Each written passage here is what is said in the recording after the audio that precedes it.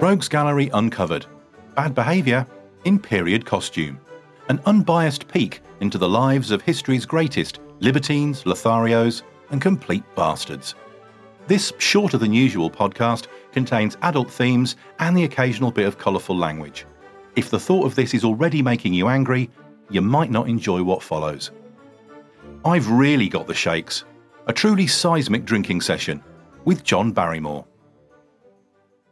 San Francisco, 1906. John Barrymore is pissed, and he doesn't want to go to Australia.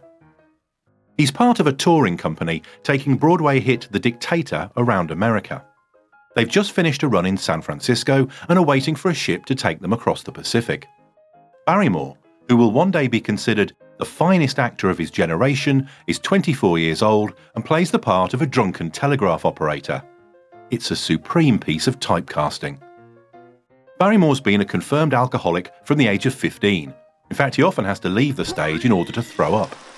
Sickeningly talented and obscenely handsome, he's already known as the Great Profile and has a legion of female admirers.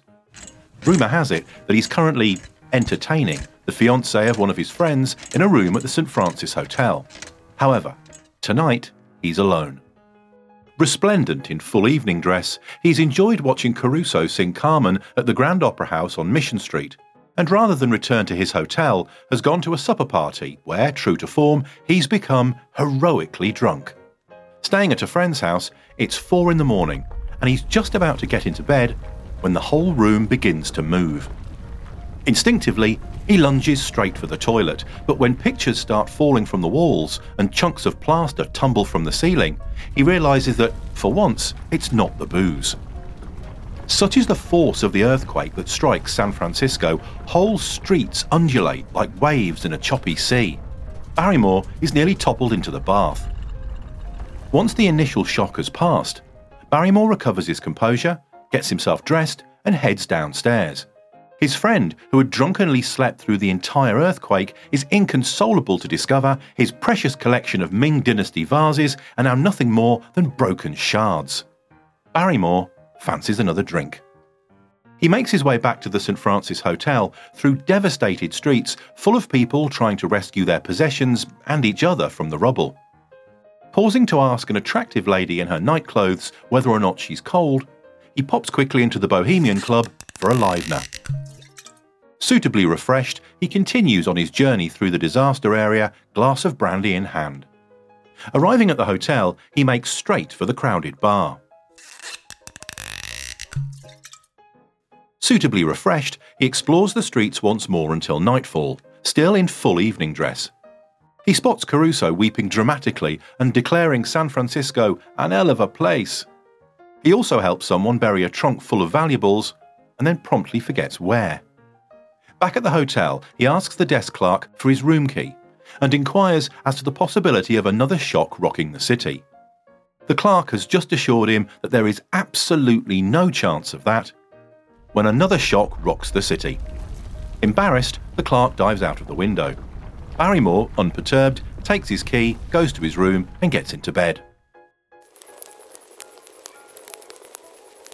He awakes to the smell of burning. Fires have broken out all over the city, and wisely he decides not to remain in their path. Legging it from the flames, Barrymore realises that if he disappears for a while, he'll miss his boat and not have to go to Australia after all. He spends the next 6 days drinking constantly at a friend's house outside the city. When his marathon bender comes to an end, and still in full evening dress, although now somewhat soiled, he borrows a bicycle, rides into town, and makes his grand reappearance. Approaching a reporter, he offers to write the story of his experiences. The reporter is overjoyed, buys him a tumbler of brandy, and leaves him to it. The story Barrymore writes is total fiction, in which he claims to have witnessed all manner of horrors and to have even helped the army dig out trapped civilians with a shovel. Jugged to the eyeballs and looking like an exhumed tramp, Barrymore fails to see the funny side when told that his boat to Australia had actually been delayed, and in fact, he's just in time to catch it. His misgivings about the Australian jaunt are not misplaced. He is arrested halfway through the tour for laughing in the streets after 9 p.m.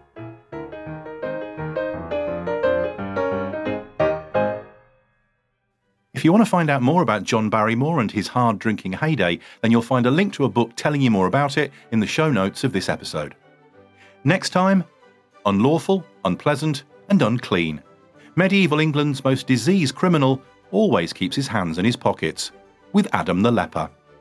If you've enjoyed what you've heard, don't forget to visit roguesgalleryuncovered.com, subscribe or follow wherever you get your podcasts, and if you're a proactive type of rogue, feel free to rate and review. There's a link on the website. That's all for now. See you yesterday.